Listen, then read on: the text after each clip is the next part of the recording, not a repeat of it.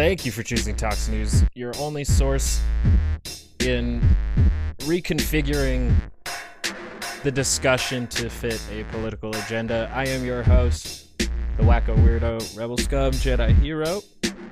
Today's date is May 28th, 2021. Let the record show.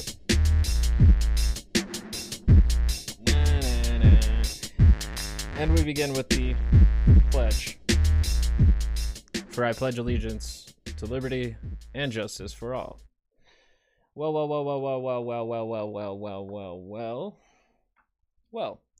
A couple of video segments. Don't want to spoil the surprises. I know how much people love political surprises, but I'm going to begin with this article coming from commondreams.org. Oh boy. My mom the other day asked me where Bernie Sanders is, and this article is for her to answer that question. So from Common Dreams, we have Sanders warns Dems could lose Congress if they get mired in never-ending negotiations with GOP. And I really agree. I think the Dems would have a better time winning seats in the future if they abolish the filibuster, abolish electoral colleges, private health insurance, and private prisons. Those are just a few small steps I could see them taking into a brighter future with Democrat power forever.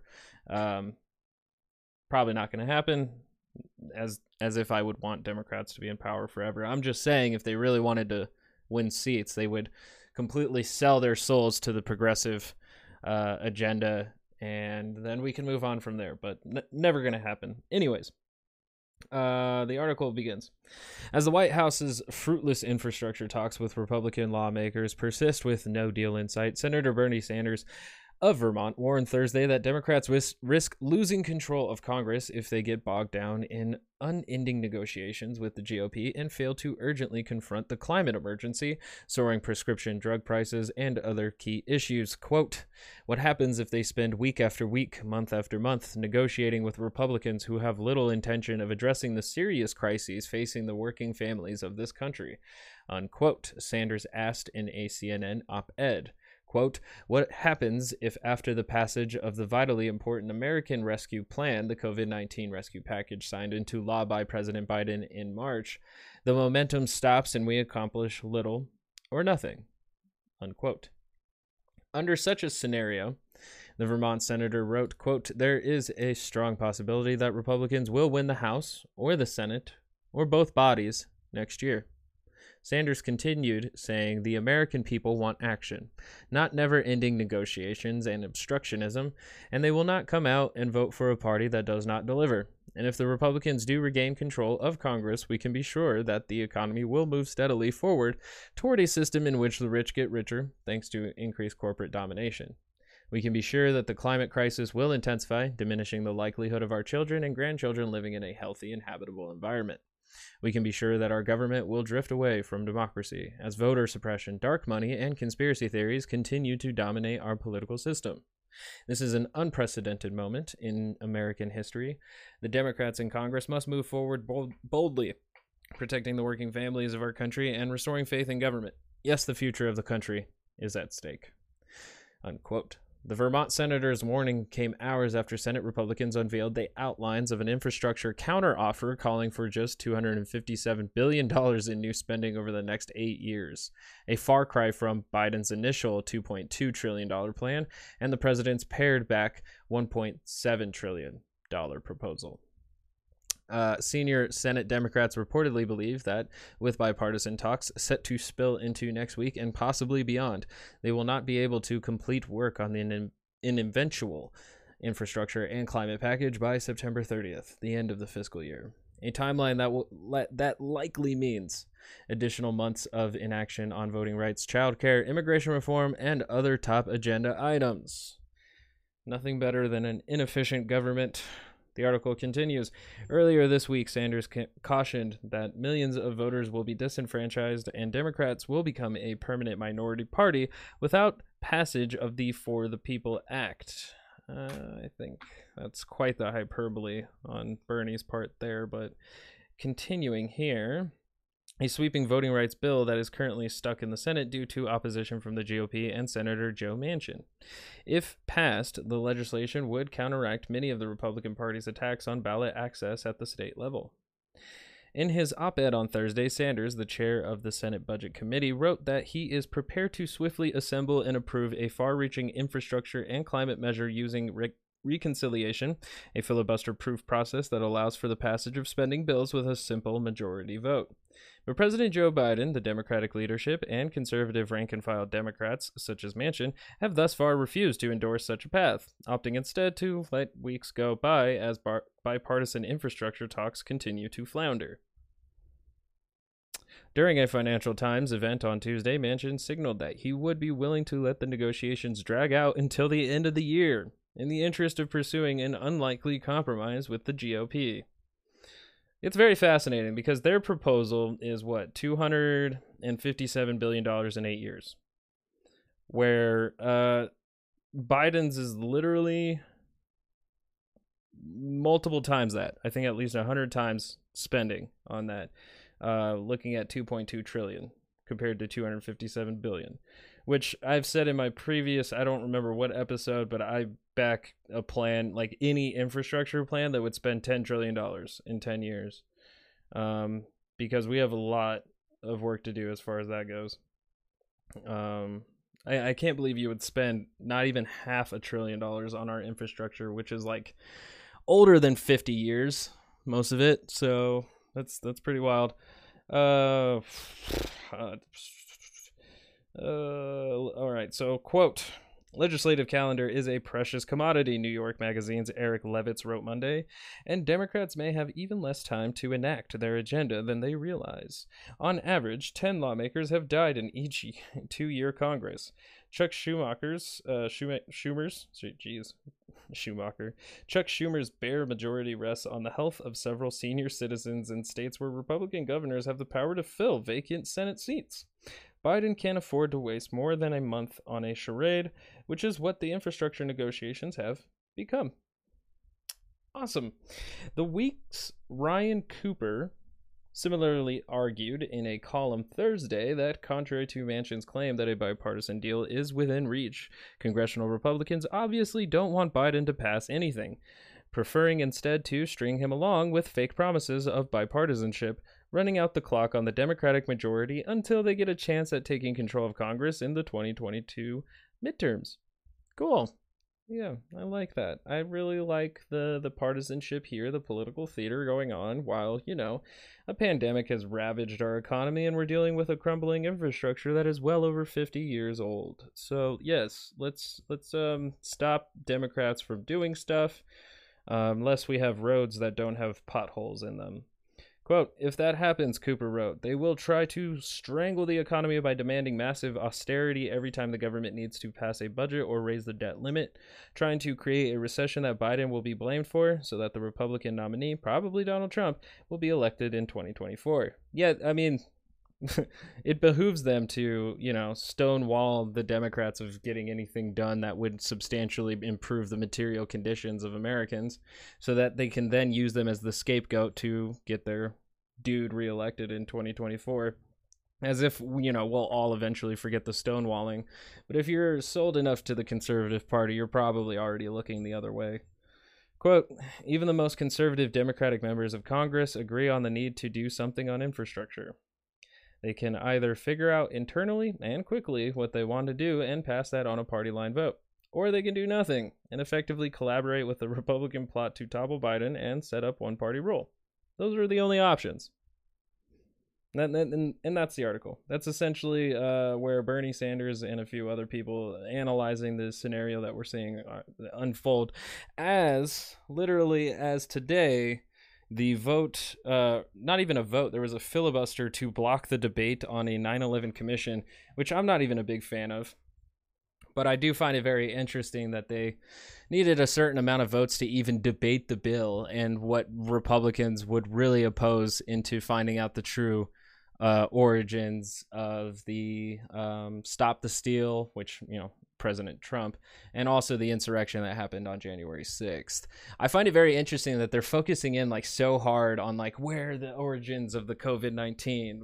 Now there's more proof that it leaked from a lab. Was it manipulated by the Chinese government? Find out tonight on 9. We're not really sure, but we'll keep pointing in that direction. They keep like feeding that narrative while like the narrative of who wanted to throw a coup in our capital is just like quietly fading into the quiet, the good night. So that's cool. Forget the insurrection that happened 4 months ago. And let's focus in on what started the whole pandemic a year ago, as if we can't handle both things at once.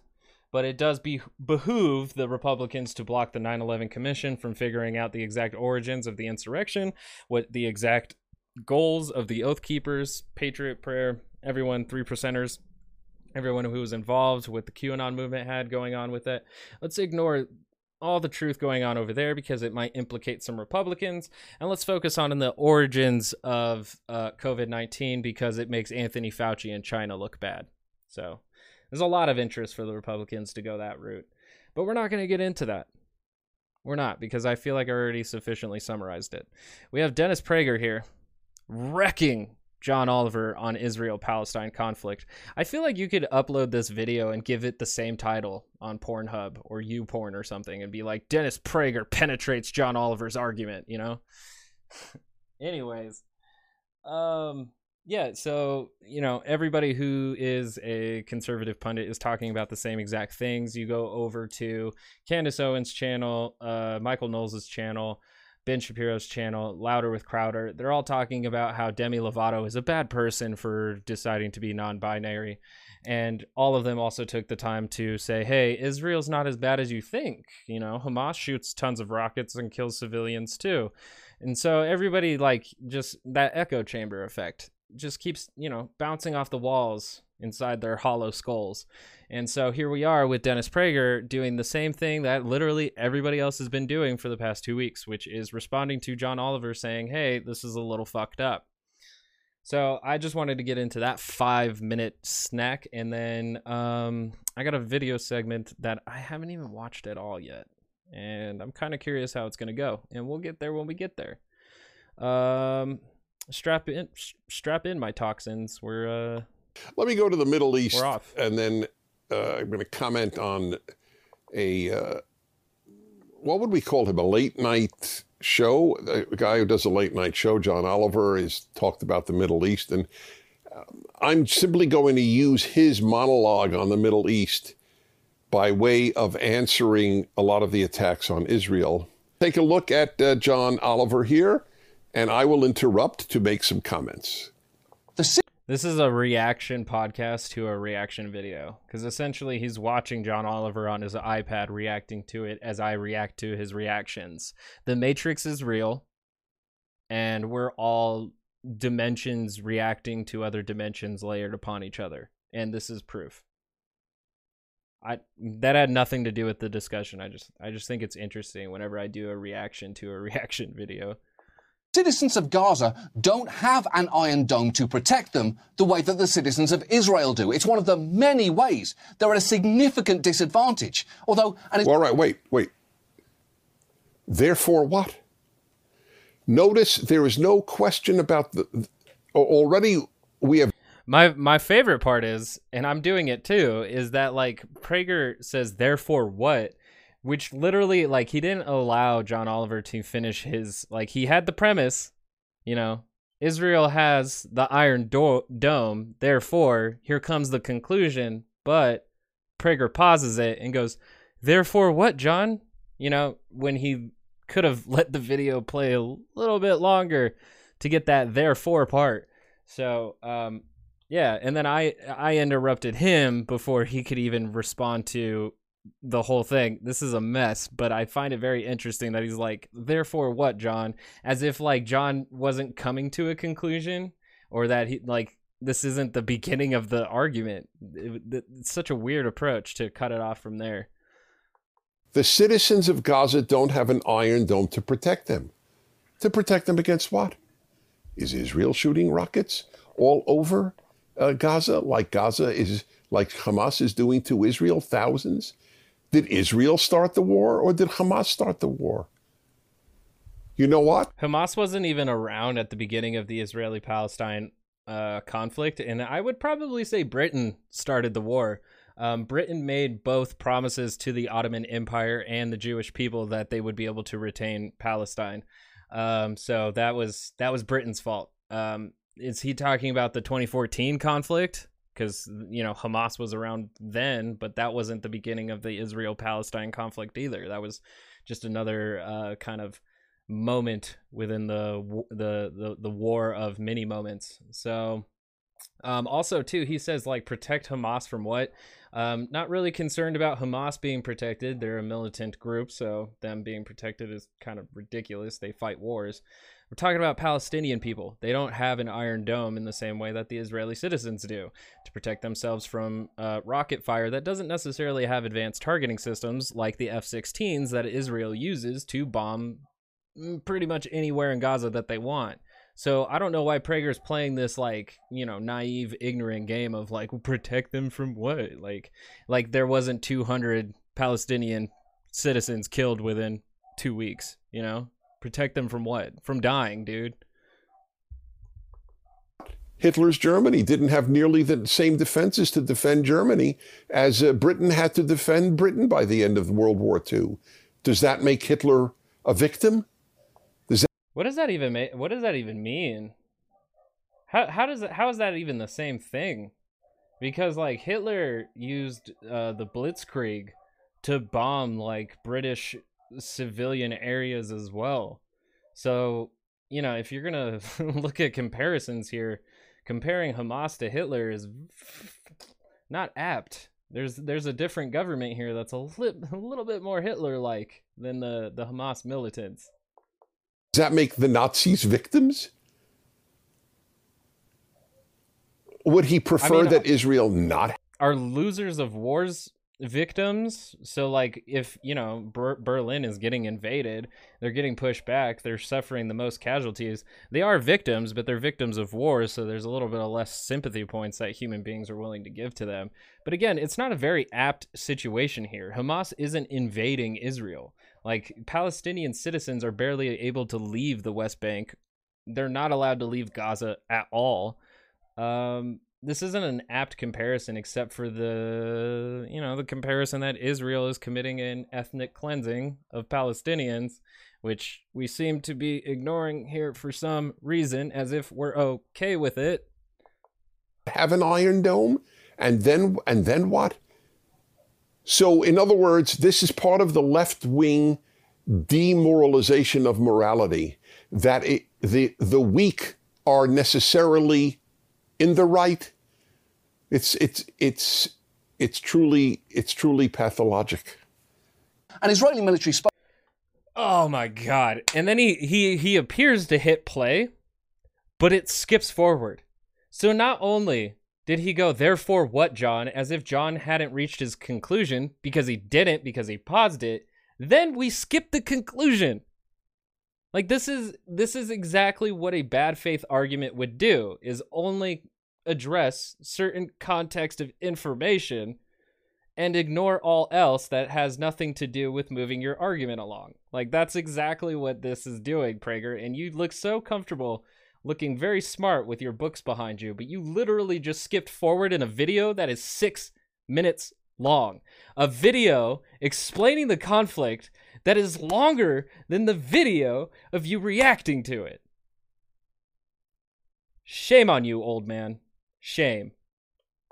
Spokesperson tried to push back on the idea that there's really much of a discrepancy there. Somebody on Twitter said that the Palestinians don't have an Iron Dome. I say yes, they have an Iron Dome. It's called Don't Fire Rockets at Israeli Civilians, and we won't fire anything at Gaza. That was brilliant. That's exactly right. Their Iron Dome is don't kill us. That's exactly right. This spokesman, and he's going to make fun of it, I assume, otherwise he wouldn't have put it up. That spokesman for Israel was so real. The left loathes the real. It's a dissection of reality. Yes, they have an Iron Dome, Don't try to slaughter us. Make peace with us. That's their Iron Dome. Then everything is possible. Here's a question, the only question one has to reflect on. If Israel dropped its arms completely, it just demilitarized, no more army, no more navy, no more air force, no more use of arms, what would happen the next day? And if the Palestinians, no more fighting, no more terror, no more rockets, no more arms, what would happen the next day in that case? Well, we know if Israel did it, the next day there would be genocide of the Jewish people of Israel. Whereas if... Which is funny because Palestine, neither Palestine nor Hamas would be able to genocide Israel, mainly because Israel has a massive infrastructure. Yes, if Israel got rid of its military, I'm sure like outside forces like Iran or Egypt, Jordan, Iraq, any of those nations around them would probably see the benefit of invading and doing more damage than Hamas could. If Hamas was to dissolve as well, it's not like Israel would be like, oh, okay, we have no reason to, displace and kill these Palestinians, because they've been doing that prior to the existence of Hamas. It's so weird because like this specific set of conflict started with the displacement of what was it like 10 families or 4 families. It was like between 4 and 10 families in the Sheikh Jarrah era. This had nothing to do with Hamas until Hamas came to the results after a bunch of protesters and a bunch of the family members were displaced and beaten the shit out of.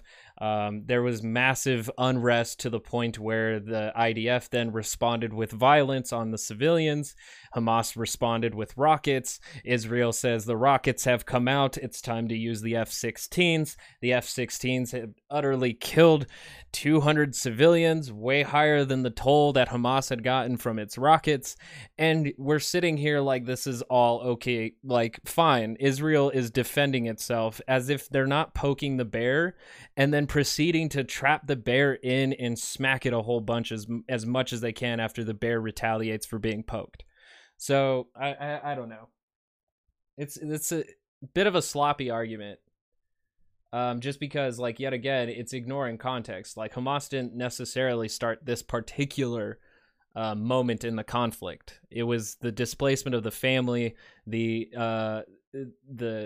Israel courts ignoring the agreement that those families had with Jordan, even ignoring the UN classifying this resettlement as illegal under international law. They continued to displace these families. It caused unrest and protests.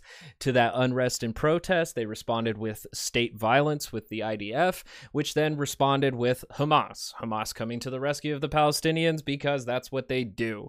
And then here we are. So, like, man, I like, it's so frustrating. It is so frustrating to just think that, like, Israel has every right to do what it does just because of the Holocaust.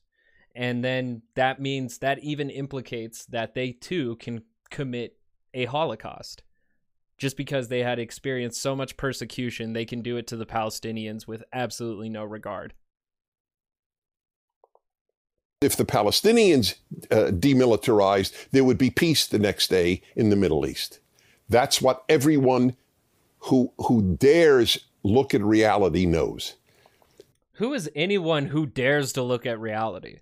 Because it is not.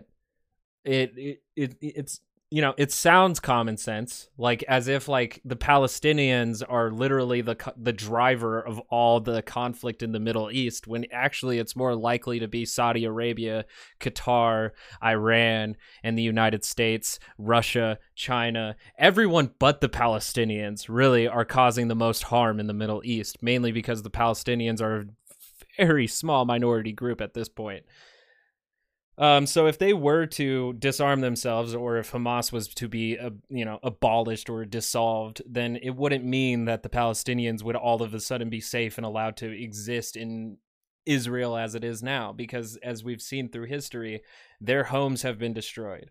They've been displaced. Their population has been decreased. It's a continual effort that goes through cycles every year. So the idea that Palestinians would be safe if they just stopped defending themselves is a really harsh way of looking at the world, because there's no guarantee of their safety if they do that.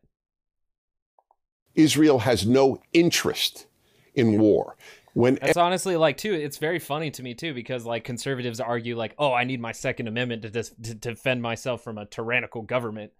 But then when it comes to the Palestinians, like, oh yeah, not them though. They're terrorists. They shouldn't be allowed to defend themselves. Ever there has been a war in the last 100 years, it has always been between two police states or between a police state and a free state. Never between two free states. They don't fight each other. And whenever there is a free state, police state battle, the police state started the battle.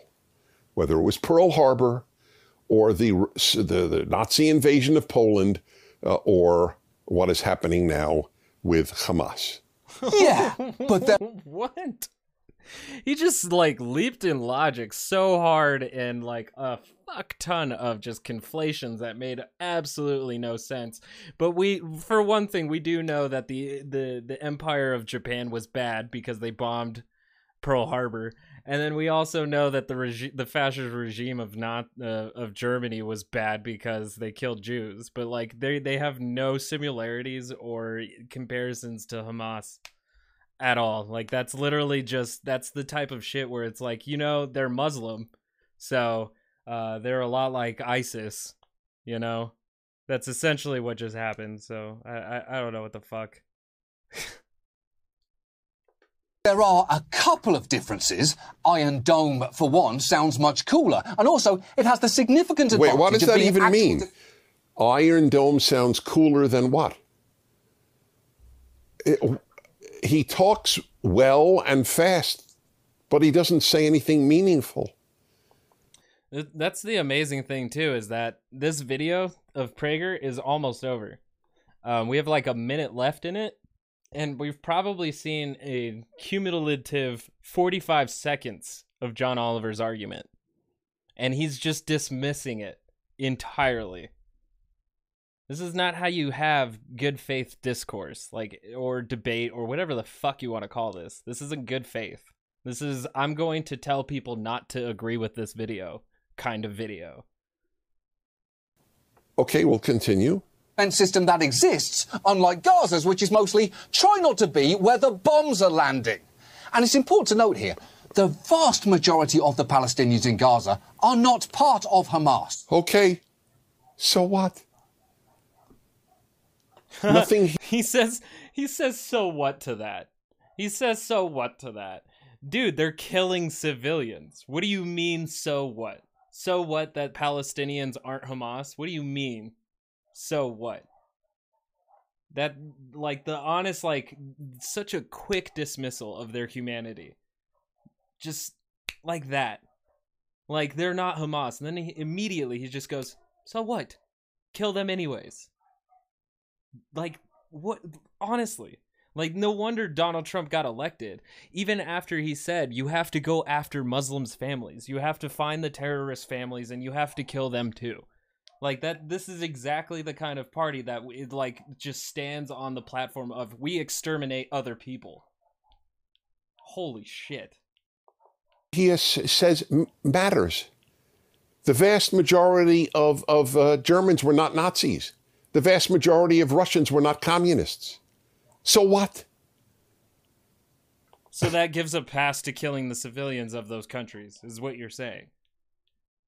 That's so weird. That is just, wow.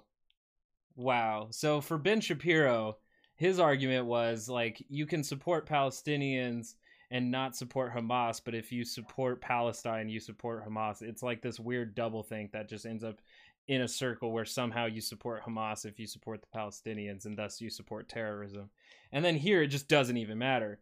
It just, nope. If you care for the Palestinians at all, you're okay with the extermination of Hamas by any means necessary. That's fucking wild. It's a meaningless point. Anyway, how does he know what the vast majority of people in Gaza, they didn't vote for Hamas? I don't know. Maybe they didn't. I'm sure the elections are rigged, but maybe they did. How does he know? But because you can research and find out. Prager, what do you mean?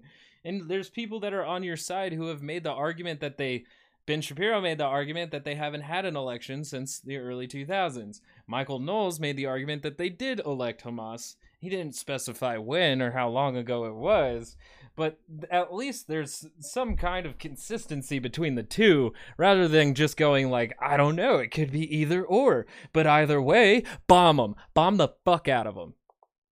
the fact that they're not members of Hamas, to the extent that that is true, so what?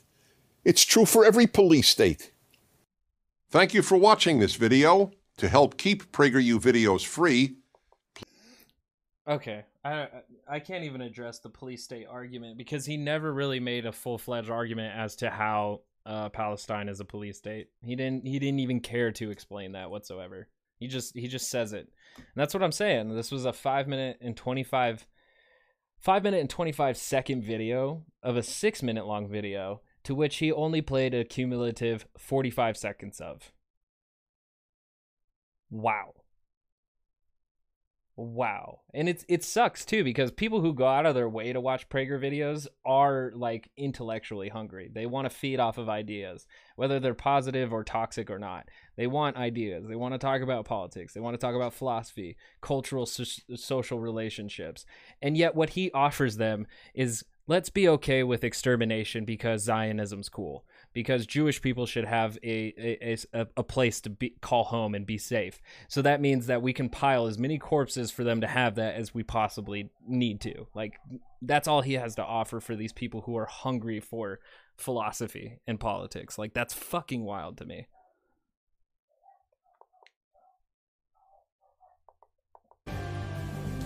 All right. And welcome to Hannity. And tonight we are broadcasting. We are in Music City, Nashville, Tennessee, and the site of the Republican governors. This is going to be the last video. I'll let Hannity explain it, but I think this is like the best video that I could possibly find. I haven't watched it yet, but I'm thinking it's going to encompass at least most of what the GOP is like focusing on what they're looking at, big picture to small picture, or probably mostly just doing broad strokes of the picture in general, because they always talk in vagueness rather than specific talking points or anything substantially,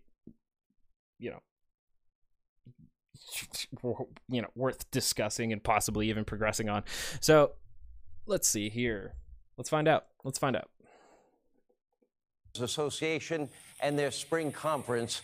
Now, for the entire hour, we're going to have an open discussion with 6 of the nation's top governors about the state of our country. We'll take on immigration. We'll talk about the southern border, taxes, law and order. We'll also be talking about what works in the states and what I have been telling everybody and been listing as, well, what does it mean to be a conservative? What are the policies that work for you, the American people, the conservative movement? For me, it's simple. It's liberty, it is freedom, it is capitalism, our Constitution, including our First and Second Amendment. Oh my God. So, like, here we are getting the broad strokes of the Conservative Party. We have liberty and freedom, which, yep, those are essentially the same words. And then we have capitalism, because we should all value economic systems more than essential human rights. And then we have the Constitution, which, apparently has to include the First and Second Amendment, because the rest of the amendments be damn. As long as I got my First and Second, I'm feeling pretty goddamn American. And then what's the other ones? Low taxes, limited government regulation. Low taxes, limited government regulation, essentially a weak government. Go on. Choice for our kids in school. Choice for kids in our school, which essentially means private schooling. Further weakening our education and public systems, weaker government. Continue. We do need integrity in elections. That would be voter ID laws to begin with, signature verification, partisan observers that can observe, and of course, voter integrity laws, which basically means the restriction of voter access so that it makes it easier for Republicans to win elections, because they won't win off their platforms or policy stances alone. They need to narrow the amount of people that can actually vote. more secure borders. We believe in free market. More secure borders. We hate immigrants, even though businesses tend to use immigrants to lower the pay that they would offer any American citizen. So we also kind of like immigrants. We just kind of want to also narrow and restrict the amount of immigrants that we take in, lest the Democrats get more voters because their policies tend to be a little bit more empathetic towards immigrants. But please continue, Sean. Market solutions for healthcare while market solutions for healthcare. Wow. And like he just admits to a little bit of neoliberalism there, because neoliberals believe that the market is better at dictating resources than the government.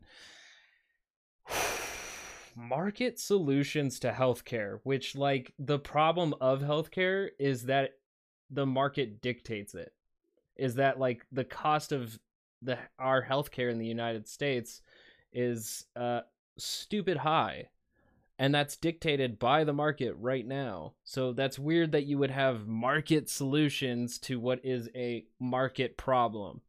So please continue with these values of the Conservative Party, which so far are just a bunch of buzzwords that essentially mean something else entirely.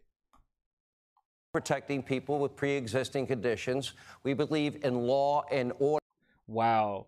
So the market solution to healthcare is to protect people with pre-existing conditions. How do you protect people with pre-existing conditions? You give them health insurance. But how do you protect them from the health insurance? You stop predatory, capitalism from coming in and siphoning all of their pockets because they're preconditioned. But my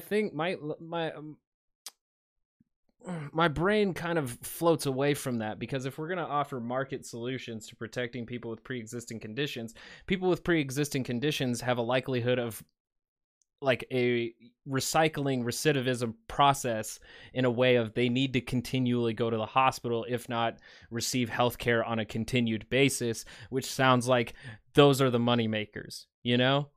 Those are the whales, because they're constantly returning to the market to be provided for a service, which shouldn't necessarily be a service as much as something that should be provided. But let's, okay. Okay. Order without law and order, guess what? You can't pursue happiness. Free and fair trade, election integrity, and constitutionalists on the bench, and peace through strength. For me, that about sums it up.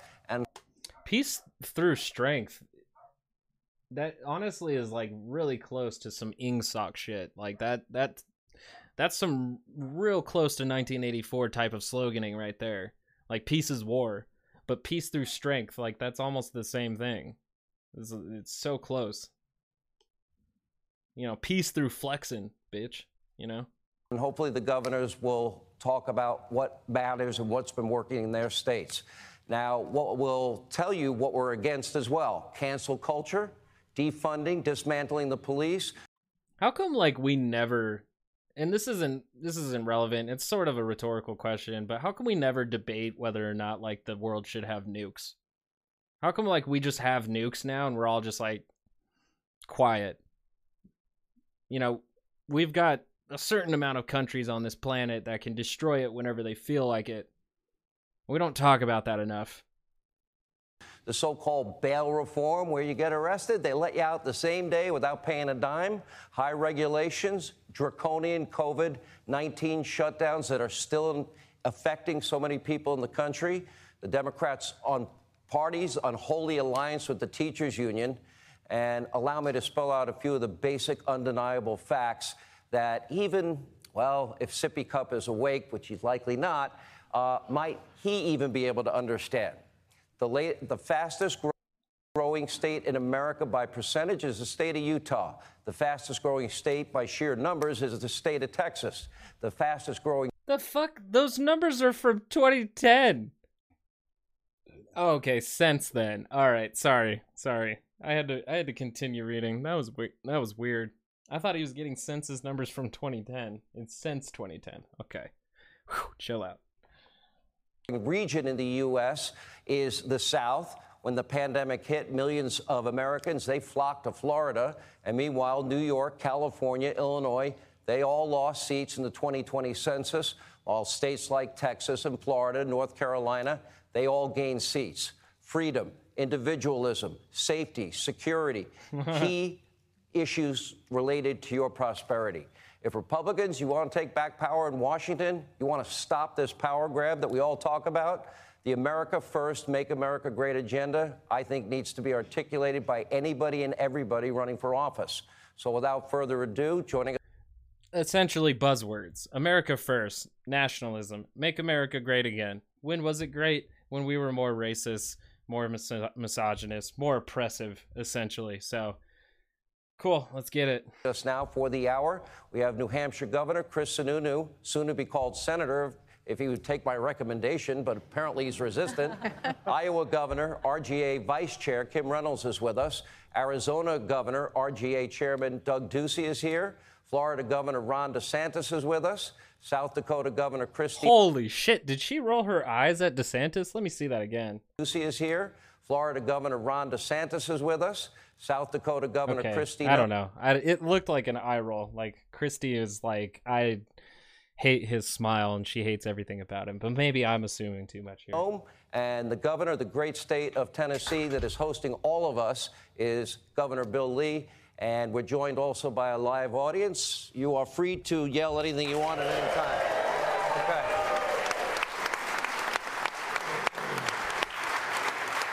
All right. Now, with all of that said, if I'm going to be really blunt, forthright, and honest with you, I want to get the hell out of New York. And I want to see which of you is going to offer me the best deal. Because I'm sure you can. Oh, you're jumping in right away. Sean, you and I have talked about this. I have my DMV on standby. You will get a driver's license minute. We'll register you to vote. This will happen very quickly. You just need to pull the trigger. All right, now, we've been talking about this for years. I've owned property for 15 years. But I also like Mount Rushmore, and I also like country music. You are here. And I want to be an Iowa farmer. The only one who might lose out here is Arizona Governor, because that dry heat thing is pretty awful in the summer. And Governor Sununu, I already have a Live for Your Die license plate already with your name on it. Well, thank you all. Well, Governor, you're a hosting guy. Let's start with you. So we have this mass migration from big blue states with high taxes, burdensome regulation, draconian shutdowns, and then we have the Republican governors that have very different models. Let's talk about it generally. Yeah. Well, our model you can see out on Broadway. It's open. Our businesses are open. People are going to restaurants. They're going to bars. There aren't any masks. This pandemic has been quite a distraction to all of America, for sure, to say the least. But the health crisis is over. The emergency is over. We have fully opened up and are moving our state forward. And the reason... What's amazing is that a pandemic that turned out to be a distraction was a great opportunity for cooperation, but it did the exact opposite. So, yikes. Yikes. And that we're doing that is because we follow the science. And, you know, the left likes to say, follow the science until they don't.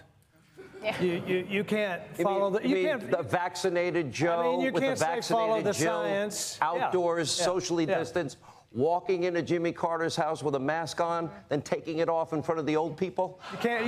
That was brilliant. You can't say follow the science and keep kids out of school. Right. And you can't say follow the science and wear a mask after you're vaccinated, or you certainly can't put COVID patients back into nursing homes if you follow the science. Thank you. Right. None of you did that. No. Thank you for having enough sense. Amazing.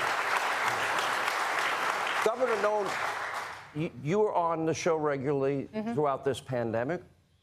South Dakota. I don't know. It's pretty sus. There were multiple states that did that. Hold on.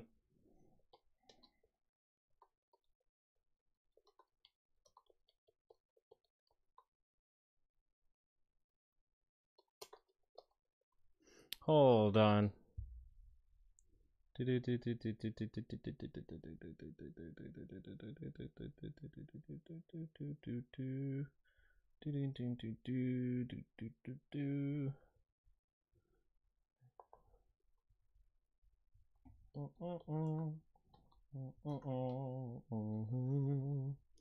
Doing research, showing out how I saw an article so long ago of the other states that had done it, but New York is the focused state that had the worst deaths in the nursing homes, but there were other states that had implemented this. Huh. New law protects. No. It's all about Cuomo. No.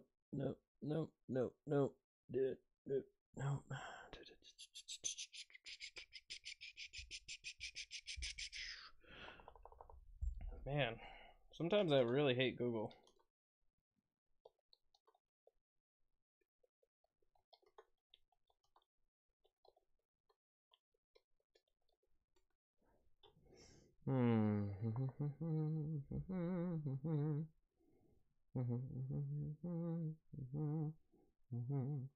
Yep, I'm not gonna be able to find it.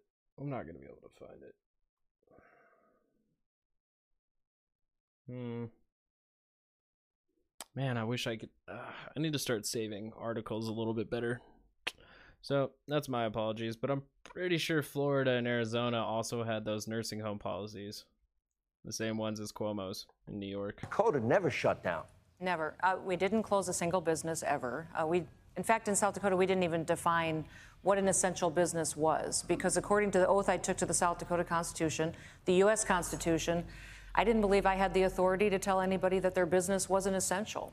I told my people I would trust them and that I was going to let them use personal responsibility to take care of their families, but keep their doors open, provide for their employees and their customers. And the people of South Dakota, appreciated it. We never issued a shelter in place, didn't mandate any masks or anything. And today we have the fastest growing GDP in the fourth quarter at 9.9% in the country. Our unemployment's 2.8%. We have the least amount of jobs lost, businesses closed, hours lost, wages lost from any employee in the country. And so what we did is we used conservative principles that we all talk about all the time. We've talked about them for years. We did them. And we're proving that it worked. And so that's really the story that I think we need to tell about 2020, is that leadership has consequences. And you just look at Democrat states and what happened to families and businesses there. You look at Republican states and how they're growing and they're thriving, and what all these leaders up here did, how it works for the American people. So we talk about statistics and facts all the time, but those stories are going to be powerful when we change the majority in Washington, D.C., and we change who's in the White House. One interview very early on, you said to me, I trust the people of my state, and I believe in them, and it paid off well for you. It did. You know, Governor DeSantis is so funny because you got a little row or two with your buddy Andrew Cuomo in New York, and, you know, I'm looking at these other states that kids still aren't in school. Florida schools have been open since August. How is it possible they're watching you do this successfully and they still don't learn from it? Well, I think it's been probably the biggest mistake, tragedy, is locking these kids out of school. They're not following science. This is politics and ideology, and quite frankly, it's a disgrace. I was in Baker County, Florida. They celebrated the 180th day of being open, the full school year. They did the full school year, finished it today from the very beginning, and every single parent from the beginning had the right to send their kids to school in person. I think there's obviously a lot of other policies that really mattered. Obviously, we prevented COVID patients from being sent to nursing homes. We created COVID-only nursing facilities to protect the most vulnerable. I think that mattered, but I can tell you, locking kids out of school for over a year, that's going to have ramifications for our country and those states.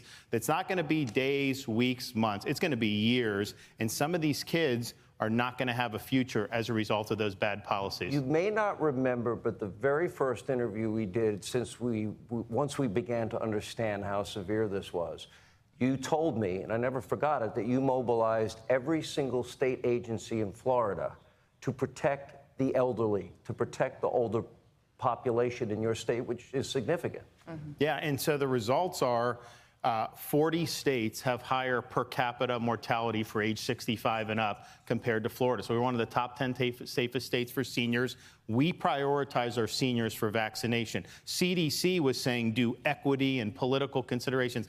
I said, no way. If you're 65 and up, we're getting you the vaccine. And I think we've done like 4 million seniors who've had vaccines. And places like Publix, free of charge, because they wanted to take care of their community. And you know what, Sean? And CVS and all these other things. Florida isn't unique to any of that. Like, those are federal-wide policies. And yes, people said to focus on it equitably because predominantly racist asshole.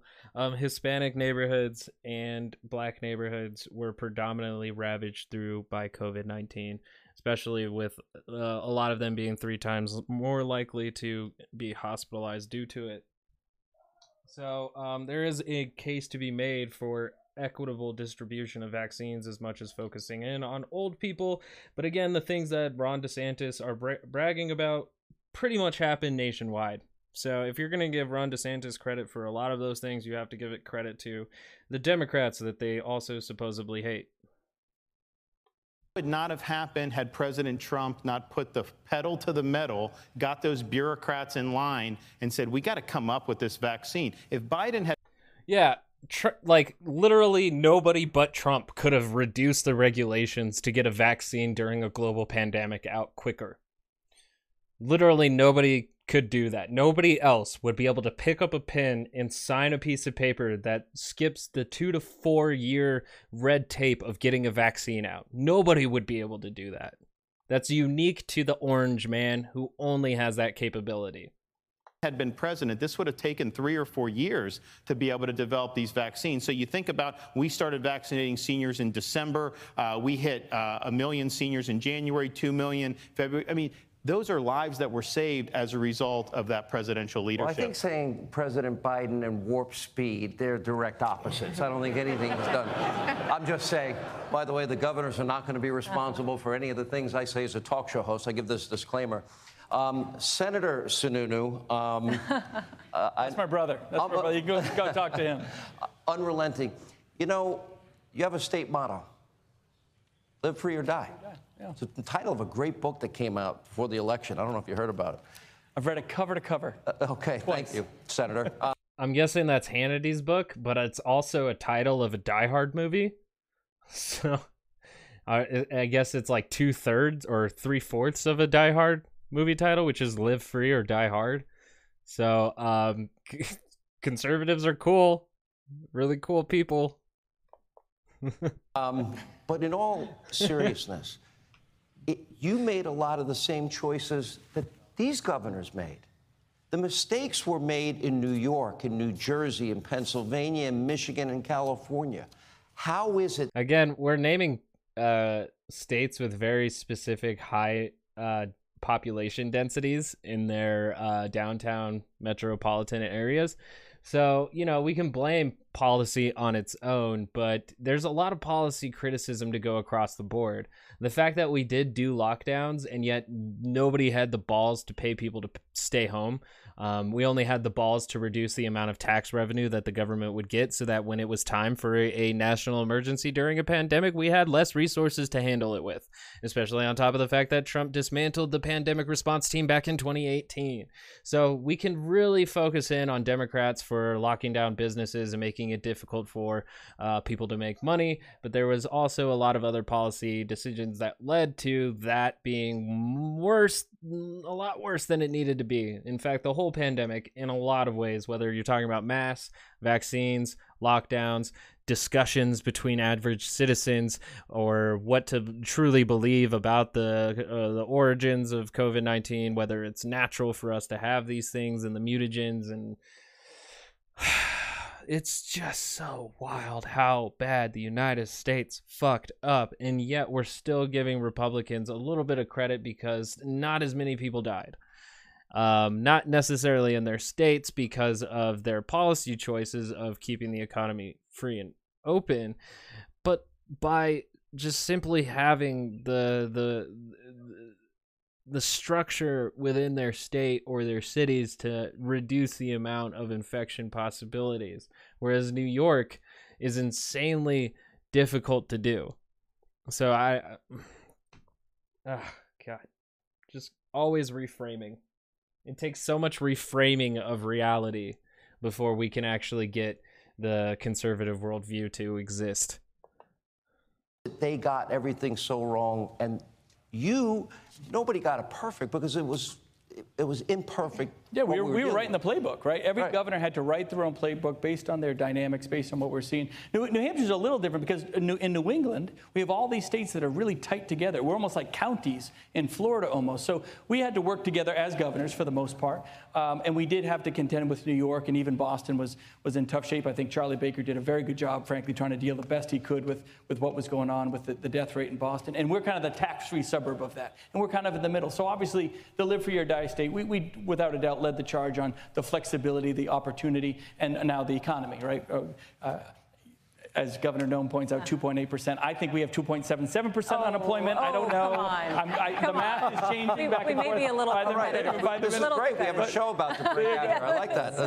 But every governor had to write the playbook and it was about balance. I think one of the key issues that governors did very well is you had to earn public trust in the crisis early on. And you do that with... It's very fascinating to me that, like, it's something worthy of bragging about when you have, like, low unemployment, but what are the quality of those jobs? Like, I get unemployment is, like, you know, having your citizens employed sounds like a good thing, but then I do question what are the quality of those jobs, and is it worth that level of unemployment for it to be so low? Is it really worth that many people being on those jobs if they're not really quality of living standard jobs? So, you know, we can applaud a politician for having a low unemployment rate, but that doesn't necessarily mean that it's a good economy.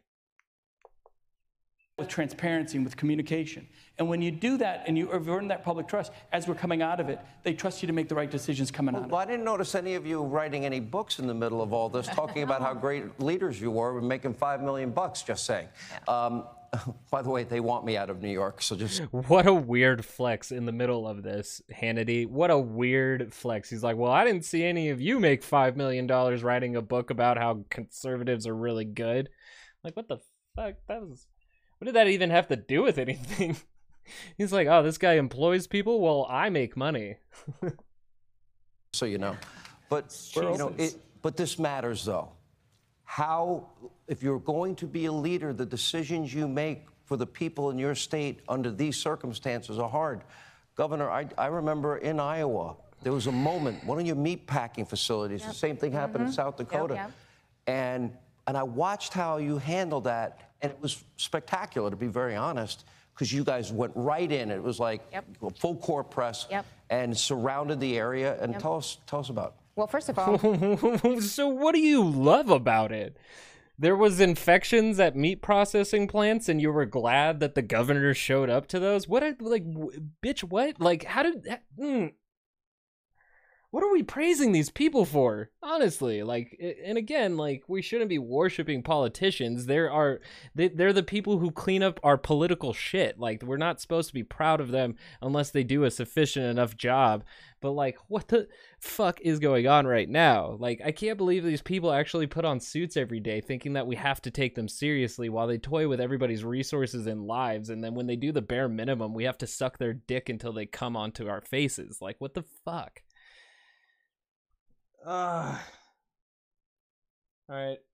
Sorry, Mom, if you're listening to that one. I'm sorry, but it's just that's the thing. That's really the thing. I can't believe how much we're just like jerking off these politicians right now, just based off of the fact that we made it through the pandemic. Wow.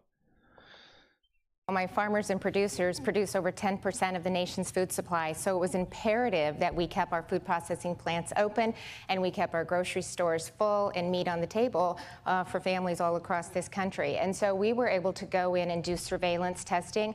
We were able to access a large number of tests so that we could not only keep the processing plants open, but we could ensure the employees that they were working in a safe environment. Not only did... So what's fascinating to me is that she gives credit to testing, COVID testing, to make sure that nobody is coming into work with COVID and infecting their coworkers.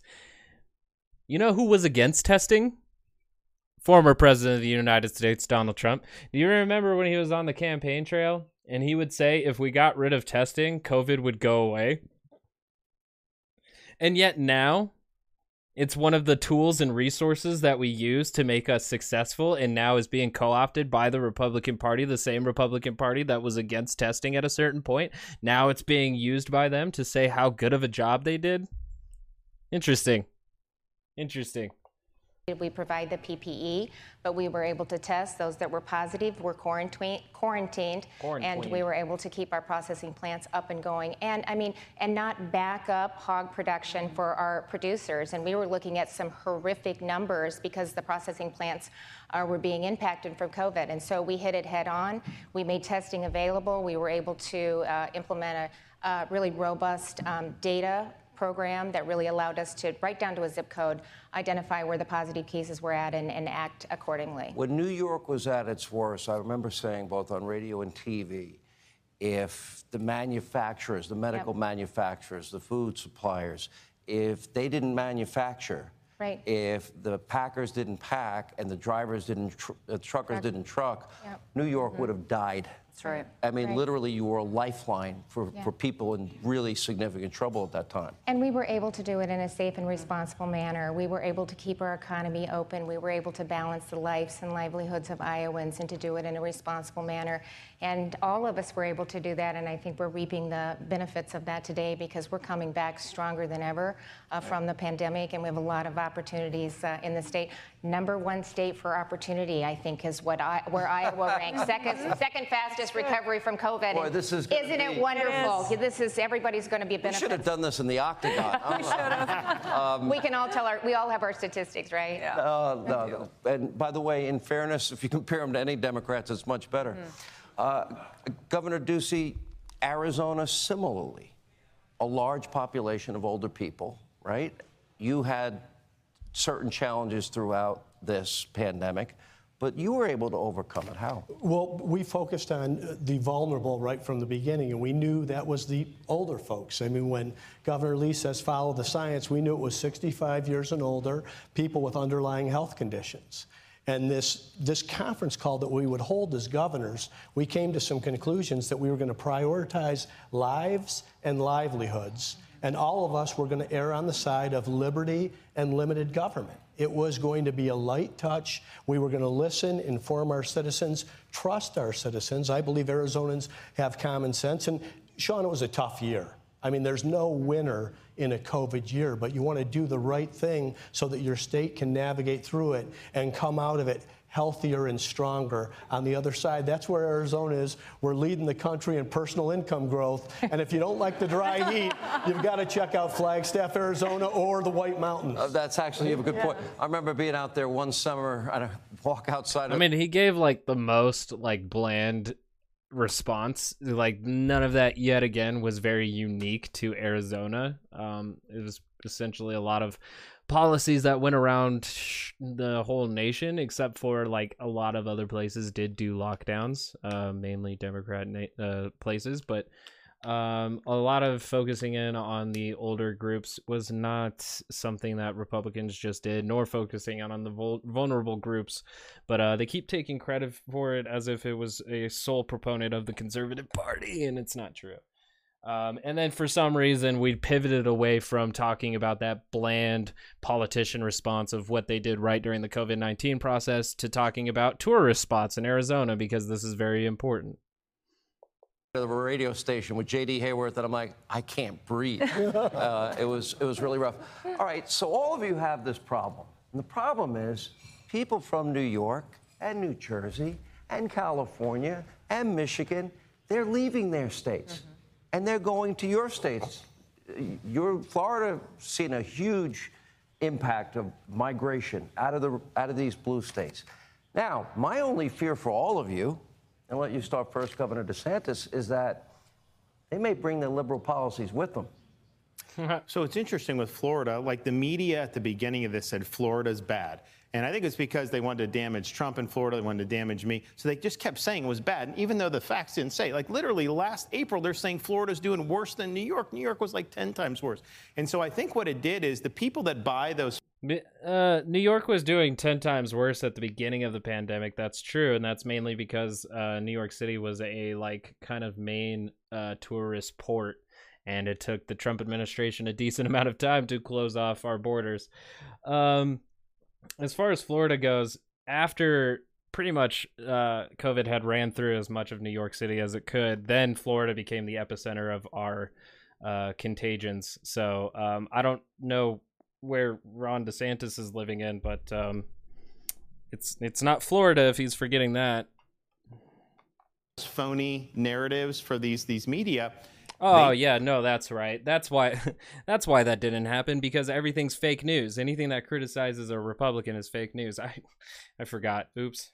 They probably aren't coming to Florida, but most people see through it. But the people that see through it, they think like us. And so I think a lot of these people are coming. I think they're registering as Republicans overwhelming. And I also have come across a lot of people who, quite frankly, were Democrats. The lockdowns turned them into Republicans because they say, I cannot fathom.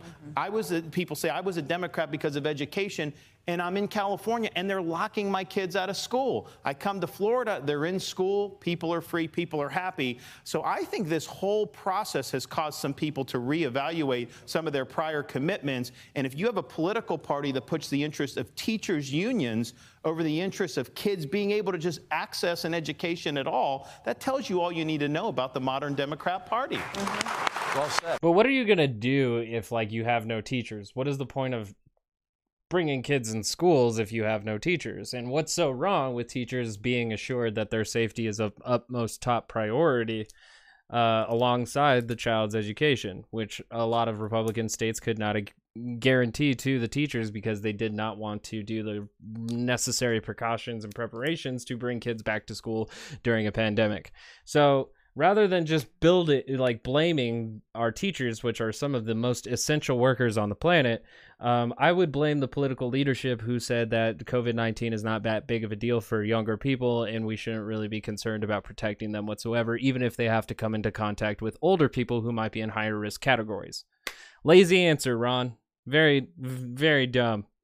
Awesome. Awesome. Governor Noem. These people put on suits every day and we're supposed to take them seriously.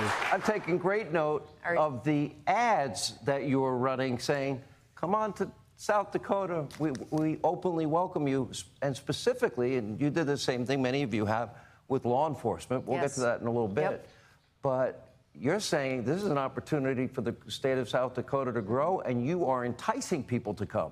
Yes, I ran for governor on the fact that I was going to bring the next big industry to the state and I was going to grow the state, that we wanted it to be a place where our kids got out of school and wanted to raise their families there, surrounded by the people that they love. What was interesting is I also ran on South Dakota being an example to the nation, and what's happened during this pandemic has allowed us to tell our story. The thousands of people are moving to our state. And when you ask them, they say that they're moving there because they want to live somewhere that the government respects them. They want to live somewhere they can be free. South Dakota wasn't on their radar a year ago to move to, but it is now. And they wanted to live where they could have a quality of life and they'd be respected. We did 1 week of a national advertising campaign to law enforcement officers and told them, if you want to live somewhere where you're supported, where people respect you and will help you take care of your families and be successful, come to South Dakota. And in that 1 week, we had hundreds and hundreds of applications from 41 different states. I think the horrifying thing that came out of like the Blue Lives Matter, Derek Chauvin shit, is that like police feel disrespected if they're forced to face accountability, like any normal citizen would. And so for South Dakota to display that message out there that you'll be respected here, just like dog whistle a little bit to me. It might not be true, but it just sounds like a dog whistle of, hey, we look the other way, you know? So, cool. Law enforcement officers that said, I want to live there because I know they truly respect law enforcement and they'll appreciate my service. And I know you, Governor, gave an incentive. You actually gave a bonus to everybody. Tennessee, now I love Nashville because I lived 90 miles south off I-65 when I was in Huntsville, Alabama.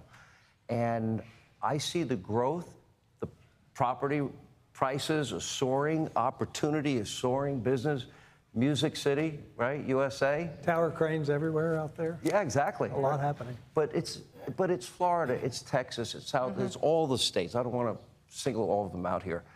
but these states are all growing and benefiting. What is the key component? Is it liberty? Is it freedom? Is it low taxes? A combination? I think I'm still not even sure what they're talking about that they're growing. Is it growing by population? Because population isn't necessarily like a growth in population, especially if it's migrated population, isn't a sign of a success of a state. Like, are we talking about GDP growth? Are people moving there specifically for the Republican laws that have lower taxes? Are they moving there because there's better job opportunities? Is the job market growing? Is there more opportunities for employment there? Is it the housing market that's growing? There's a lot of room for development. Is it the private sector that has the opportunity to grow? Is there more room for businesses to come up? What does any of this mean? Like, it's such vague nonsense to be like, all of you are growing so much, and then not say how or why, except ask them as the follow-up, why do you think everyone's moving to your states? And I don't really have these numbers, but I feel like people move states all the time. So I'm just genuinely lost on what we're actually talking about here and why we're sucking their dick so hard. Like, is it really worth this much suckage? Are they doing that much to benefit the American people to deserve this much suckage? I'm not even being sold on anything other than the fact that I should just praise these local governments, even though I don't live there. So, is this like is it a segment just to like praise conservatism as it is right now? I don't really know what the purpose of this is. Maybe to convince more people who might be conservative inside these Democratic states to move to these other states as well. Is this like a kind of advertisement for all of these states to be like, hey, I'm the governor there and I'm doing fantastic. Are you rich and want to move? Well, come consider my place. I don't know what the point of this was. I really don't.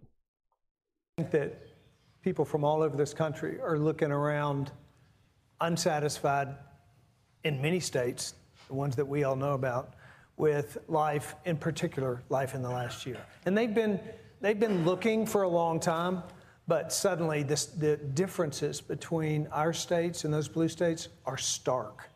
You know, their kids have been out of school for a year. In Tennessee, all of the kids are in school. In fact, we have a strong school choice program. Are they wearing masks? They're not wearing masks. In a couple districts, they are. We have a law in this state that allows districts to make that decision. But I've said I don't think any kid ought to wear a mask. Why? If you want to follow the science, you wouldn't have kids in a school wearing masks when kids do not get sick from COVID. That's science, and that's what we ought to be doing. But that isn't science. Kids do get sick from COVID. There's cases of children getting sick from COVID. That's a weird, baseless claim to make. So kids not wearing masks at school wasn't a sufficient argument that was just made right now. You know what this is? This is a 20-minute long advertisement for these states to be like, hey, are you rich and tired of your Democrat policies asking you to wear a mask?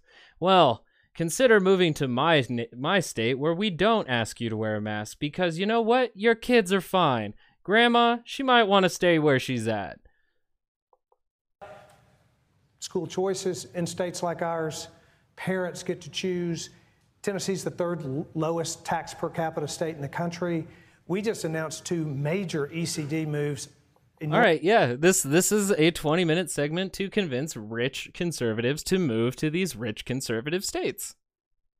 All right. Took me about 21 minutes, but I found the essence of this video segment. Cool. Enormous companies that have decided to move, one from California, one from Michigan, to put their locations here in this state. Our regulation in this state is really different than it is in these states that have actually increased regulation. Our taxes have been reduced. We cut taxes this year. Those states have increased. Wait a minute. Taxes. I love Joe saying if you take any money, he says, oh, you can't take money and cut taxes in your state? Yeah. They had to pull back on that, but I'm like, really? Because we offer tax cuts to our citizens. So there's a combination. There's a By the way, combination. this is like the Chamber of Commerce for everything. Yeah, it is. Yeah. But I'm actually describing a lot of. It's amazing to me too, is as the government's revenue continues to get like cut constantly because we keep cutting taxes, politicians' income doesn't decrease. Their income should be tied to the government revenue, but it's not.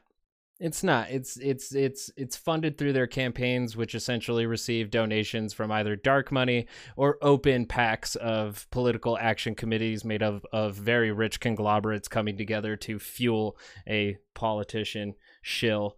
So I find it very fascinating that the argument to cut revenue is sold to the American people as like, this is in your best interest because you get to keep more of your money. But then when we really think about it, it's a weakened government, which tends to not have much bargaining power against corporations, which sees more and more power. And we head into a cyberpunk dystopia. Cool. Thanks, Republicans. I love you. Republicans. I agree with you. Yeah.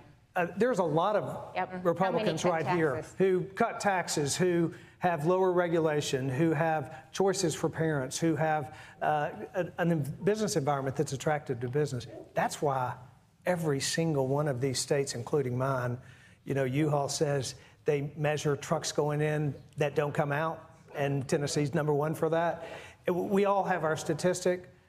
There's a stark difference in this country that has surfaced that we all in America see now, and that's why the migration. We've got to take a break, but that is the phenomenon. I know that for California, if you rented a U-Haul to go to Texas, you pay like $2,500. If you had taken a U-Haul from Texas to California, you could basically get it for free. Unbelievable. All right, more with our governor. Hey, Sean Hannity here. Hey, click here to subscribe to Fox. Yay. Again, nothing like really substantial offered from the Conservative Party except for, hey, we fight the culture war and it's the side that you're on, and that's pretty much it. Like, you hate PC culture, conservatives. You hate woke people, conservatives.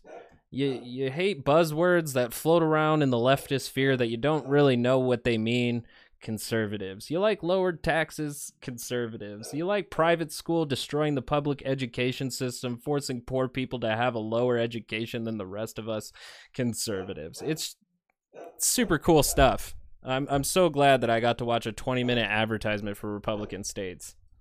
That's awesome. Good for you, Fox. Good stuff. Awesome.